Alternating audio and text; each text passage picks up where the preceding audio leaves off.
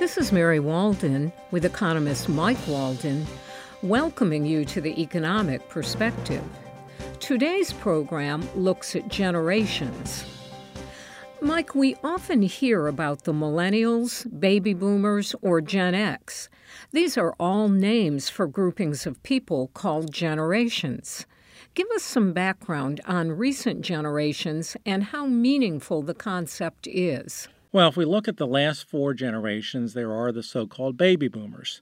We're part of that. These are folks who were born between 1946 and 65.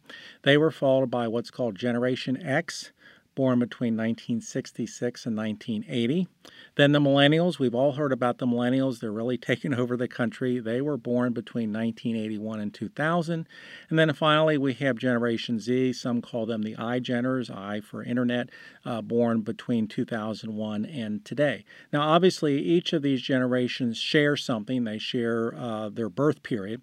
But the question is, do they share other things? Are they going to be similar in their tastes, their preferences, due to the fact that they grew up at the same time, they went to schools at the same time, they took the jobs that were available at that time? Or are these commonalities simply missed, that everyone is going to be determined by their own individual experiences, so that over time maybe you initially have these bonds of generations, people doing the same thing, ending up the same way because they were born in the same time period, but maybe those bonds tend to weaken over time and things like gender, race, and other categories tend to dominate. So I think this is always an important issue, but we do tend to lump a lot of people together in terms of their birth time.